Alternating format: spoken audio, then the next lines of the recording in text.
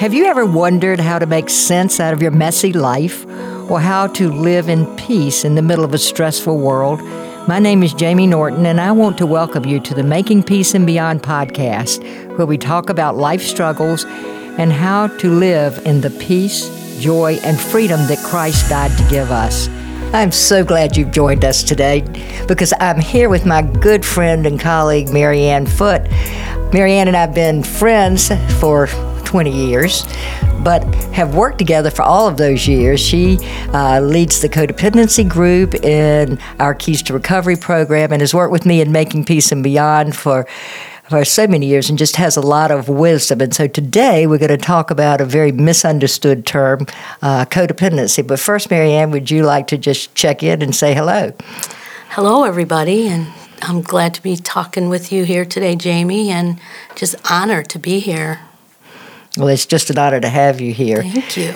So one of the things we talk about a lot is that the word codependency, it's an interesting history for the word. It started out as co-alcoholic in the 1970s, which you don't remember, but I do. I do remember some, I have to say. It was, but it really was referring to, we used to say, the alcoholic is addicted to alcohol and the codependent is addicted to the alcoholic. And it kind of does feel like that, but it doesn't really have to do with relationship. Codependency is just having your identity dependent on something outside yourself. It may be a relationship, it may be a job, it may be a certain kind of behavior or possessions that you have, but it's when your identity is not grounded in yourself, and often it's the person that we make up that we would like to be, not the person that we actually are. So it does come out in relationship because we can be anybody we want to be as long as we're by ourselves. Yeah, and it just becomes magnified in relationships, like you said, with family, with coworkers, with friends, and I mean, it gets larger than life. At least that's been my experience, whether I knew it or not. It is just larger than life in that, how you said, it's how I manage how you see me. But it's also me managing how I see you, because, I don't know, we were talking earlier and I mentioned that it comes out in how I see myself loving you also, whether it be a family member or a good friend or a spouse or whatever, that in my own experience, I had a relative live with me, and I just thought I knew better, and I knew what they should do, what kind of job they should get for where they were in life, all kinds of things. And I saw myself as loving them. But really, I was trying to control their world and make my world feel better or erase mistakes that I made before. But it was shocking to me when it was revealed that I saw it as through the eyes of love. Exactly. I think sometimes when we grow up in dysfunction or we live in a dysfunctional relationship, love and control get very mixed up with each other. So when I'm trying to control you, certainly because I think I know what's best for you, and also because I'm trying to make you see my image the way I want it to be seen and not to challenge my world. I want my world to operate the way I see it, not the way it is actually going to do. But it's very hard to really see that what I see as loving you is actually trying to manipulate you to be who I wish you were and to make you see me as I wish to be seen. We talk about sometimes how love and control are exact opposites of each other. God loves us with a perfect love, and He gives us a perfect plan, and we are a hot mess because He leaves us free will. And yes. We have choice, and He will not. God is a gentleman. He won't try to force us to do His will, but He loves us perfectly. And yet we think our human love is the supreme. And something that I've noticed lately is that people who grow up with that kind of love is control, because I love you, I get to control you, begin to really push love away, because when someone tries to love them, they see it as trying to control them. I remember a young man who was so hyperreactive to anyone controlling him that if you said to him, "Are you going to the store?" he thought, "You're just trying to control me." Oh, wow. It gets really confusing in there. And very intense. It's interesting that you used the word manipulation a few minutes ago, because that word crossed my mind too when you were talking. Just because, like, when I was living into my codependency, I didn't see myself as being a manipulator. But on this side of it, I've come to learn that whether I was quiet or whether I was making a fuss, I was manipulating my world and your world to control that, to like manage my own emotions or anxiety or what I thought didn't seem right. That, like, I saw myself most times as being the quiet manipulator of my world. I remember you being that way. I had a feeling you might remember me being that way.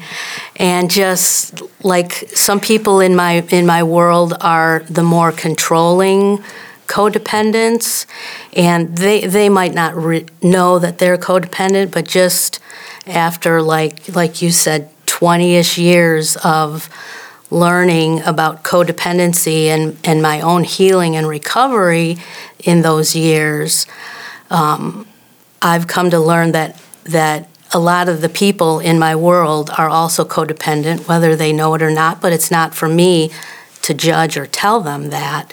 But just observing the patterns in my close world, a lot of us are peacemakers, a lot of us are fixers. Like, if somebody's having a problem, I want to help you fix that. And it comes off as kind and advisory. But if I step back, sometimes I am called to advise somebody or to help somebody in a situation. But if my motive is I want you to see me as your hero or whatever, am I manipulating you even when it seems right? But then also, like, overt control can happen too, and just putting conditions on people and, saying, trust me, I have the best advice, like, it can come off as so encouraging. Yeah, I think one of the things with adults is adults don't like to be treated as children, don't like to be told what to do. And often when we go in to somebody's life uninvited and we give uninvited yes. Opinions of things, or uninvited advice, then they really don't appreciate that. No, they don't. It is at all. And if I bake you 2 apple pies and you're not totally grateful and you don't do what I want you to, then I get upset. Well, I baked those pies to get you to see me in a certain way, and when you didn't, then I'm going to get angry, because that is a subtle manipulation of your behavior. So it really is there's a fine line between actually loving and caring and being controlling. Yes. And I, like you, did not ever see myself as controlling. In fact, I'm one of the most controlling people I know. I mean, it was. I remember the first workshop I ever went to, which was in 1978, and I thought I had done so well and been so open, and it was the first place, it was a Johnson Institute in Minnesota, and it was the first place that dysfunctional stuff was being talked about, dysfunctional family stuff was being talked about. And I thought I had been so open and so good and so humble, and I left, and they gave us these sheets that we couldn't read until we were out of there, and every one of them was like, I hope one day you'll let us in. I hope one day you'll give up control. I'm like, what are you talking about? But it is a subtle thing, and I think it's so subtle because most of the time that false self that we create, that imposter, is a person that we created in order to survive. Yes. We created that person in order to be accepted, even be applauded, be encouraged. We created a person that we felt would be safer, and it was created so young that we don't even know that it's an imposter. We've learned not to share our needs. It's very frightening in codependency recovery to receive, to allow yourself to be vulnerable. Hard. That's very hard. It's to be vulnerable enough to really allow someone to give to you. Yes. Because that might show you're not perfect. It might show you have a need, or to set a limit. You feel guilty if you say no. So people don't set limits, and they just, so they do this all or nothing. They pour themselves into something and then disappear because there's no boundary there. So just the human being things of showing your fear, showing your neediness, showing your anger. Sometimes it took me years to show anger.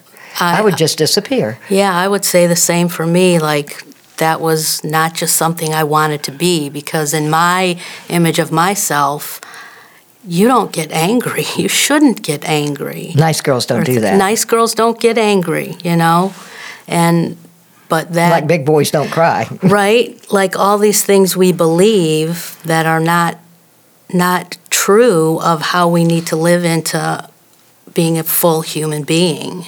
Right. I think it's breaking those rules, breaking those early beliefs. So many of us are so constrained and incarcerated in beliefs that are just lies. Big boys do cry, and good girls do get angry. Yes, we do.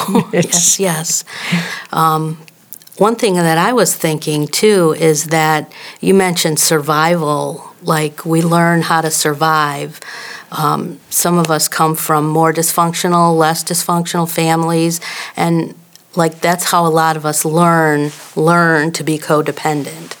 And I pass on that survival instinct or habits or mindset to other people, not intentionally, but unintentionally for the most part. And that does not serve me or others well, in that it just doesn't equip people to live their free will out. When I had a relative live with me, the one that I just talked about, and just trying to control their world, well, it was a shock to me when it was pointed out that part of my codependency coming out, and I dare say other people, is I'm not letting people feel the consequence of their own choices. And I was just blown away by that concept, that my love for them, my wanting to help them, was preventing them from damaging them. And damaging them. Handicapping them. And I think I want to just play with that a minute, because I think one of the things we're seeing now, instead of the helicopter bulldozer parent thing, is not allowing our children to experience the pain and suffering and struggle necessary to equip them to live in the world. I tell people sometimes your job as a parent is to teach your children to live in a world that does not care about you without them. And that's heavy, but that's is so, in a nutshell, so true of life. Exactly. But going back to your point, we don't really know that our normal is abnormal. Right. I mean, because it's all we've ever known. And it's not going to be, I speak sometimes of, we learn a language of survival. It's like learning a language of German. If you grow up in that household, you speak the language of the household. And it's not something you question, it's just something that you do. Right. And so when you begin to realize that language doesn't work in the outside world, it doesn't take care of you, it doesn't get you where you want to go, it exhausts you, you feel stressed all the time and afraid, because it's like you're trying to operate out of this box that doesn't fit your life. And so learning a different language has to be intentional, but it also does take a lot of time. I mean, it's not like we're going to learn the language of love that God offers us overnight. I think one of the things that is so hard to do is to ground your identity in the only place that is solid. I mean, it's like only the Creator knows who we were created to be. Absolutely. And so to be able to ground our identity in Christ says that I get my security from Christ. I get my value and significance from Christ. I am a beloved child created in His image. I have meaning and purpose, and I have access to the fruit of the Spirit. I have love and peace and joy and goodness and patience and kindness and loyalty and self-control at my fingertips because He's given those to me, and that's what He wants me to have and distribute to the people that He brings into my path. But what that does is it says when I walk into a room, I'm not looking to you to find out who I am. I'm not looking to you to define who I am. And even if you say nasty things to me, you're just another creature who doesn't know who you are. I mean, it's like, you're not somebody who's got the power to define who I am because I already know. So I'm walking in more as an ambassador than a person who's seeking my identity from my situation, my identity from my experience, or my identity from the people that are in my life. And that's a strength that sometimes causes anxiety in other people because people who need to have power and control often get upset if you know who you are. Or if you know who you are or are becoming who our Creator created me individually, you individually to be, I discovered in healing from my own codependency when I started changing those things and walking into the room that you said and being different and not looking for that familiar, people around me didn't like that. No.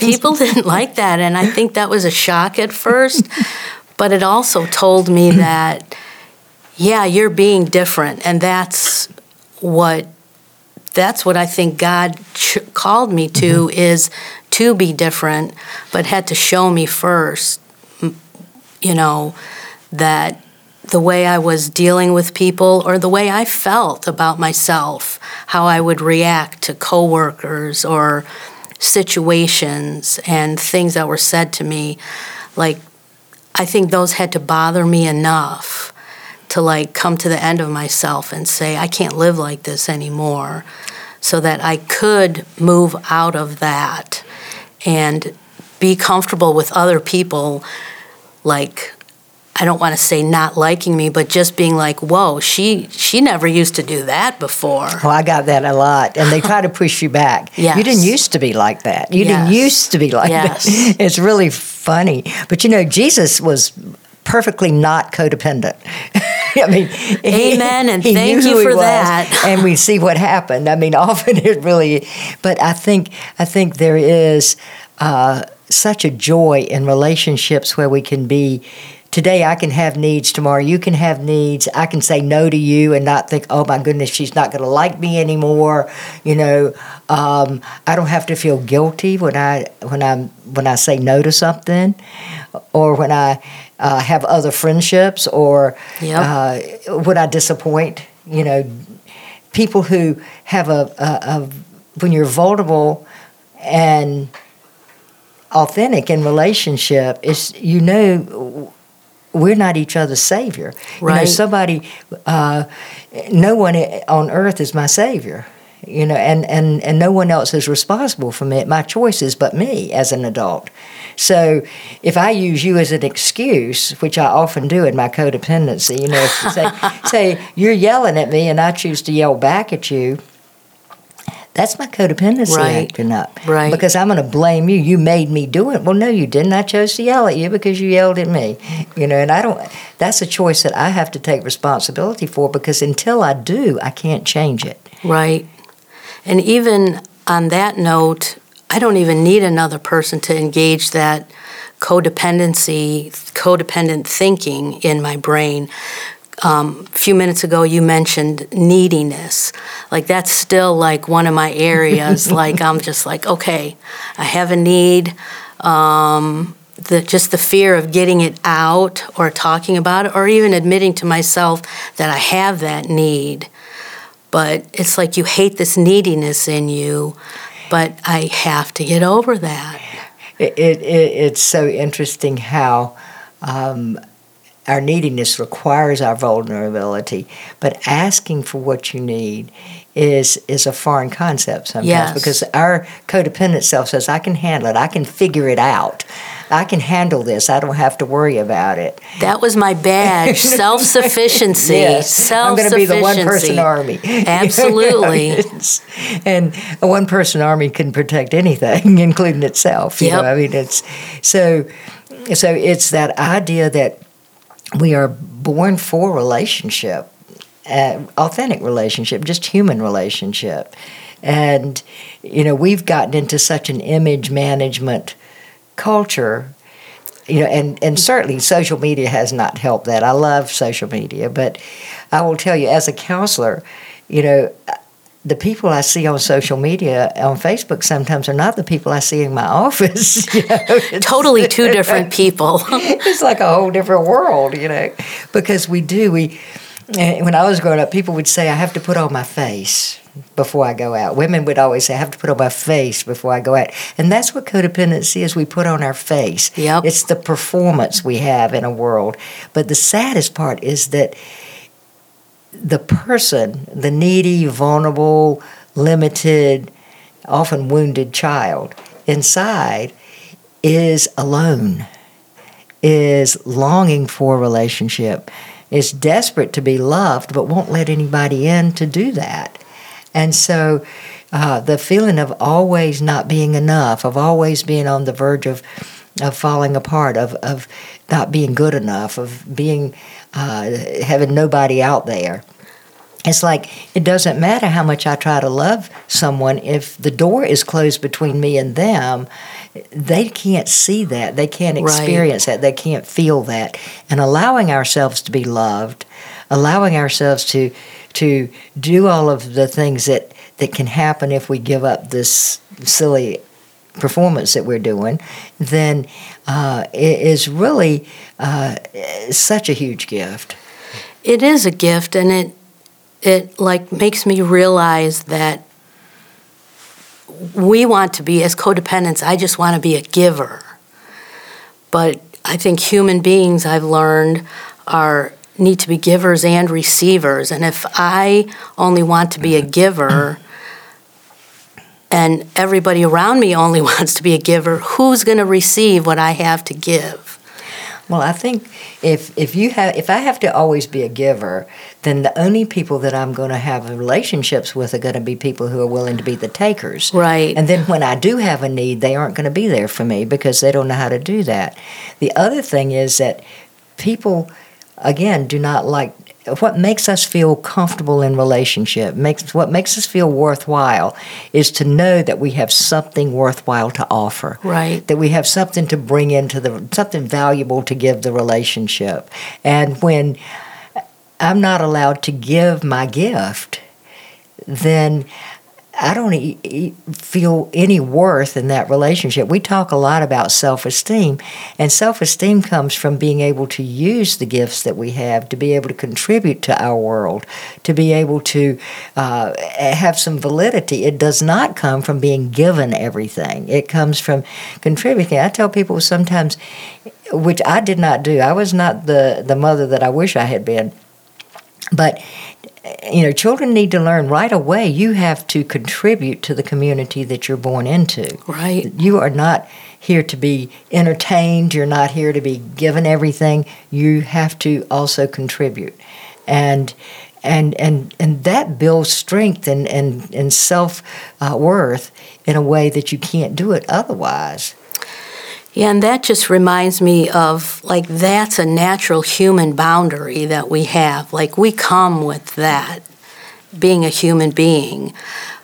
And people that are codependent, including myself, that word that we codependents might love to hate or hate to love is boundaries. Like, we probably can't talk about codependency without talking about boundaries, including that, like you said, that natural that comes with just being a human being, but that I don't like, because a human being comes with having needs and needing to be known. But when I, like you said, when I hide those things and don't show myself, I'm not doing myself any favors. Just need to be perfect when we're really perfectly imperfect. Right? But I we're like perfectly that. ourselves. Perfectly imperfect. I like that. Yeah, I'm perfectly Jamie, and you're perfectly Mary Ann. Flaws and all, right? And our perfect person shows our imperfections. Yes. We're all a piece of, we talk about progress and not perfection. When God is done molding us into His image, He will beam us up to be with Him. It took me so long to be okay with progress, not perfection, because I think a lot of codependent people have this track running in their head, about what it looks like to be perfect, and like what it looks like for somebody else to be perfect too, and that we want to live out, but that track has to stop. We have fantasies. Anyway, do you have anything else you would like to add to the table? I think we've hit on a whole lot I think we of have. food for thought, even food for thought for myself, for continuing on the. Well, I just want you to know how much I treasure the work we've done together and the friendship that we have. It's been amazing and an honor. It's been really, really rewarding for both of us, I think. Yes. To do that. And if you have enjoyed this podcast, we would just encourage you to comment. We would encourage you to visit our other social media. We're on Instagram, Facebook, TikTok, and please make comments or reply. We just appreciate your being here, and God bless.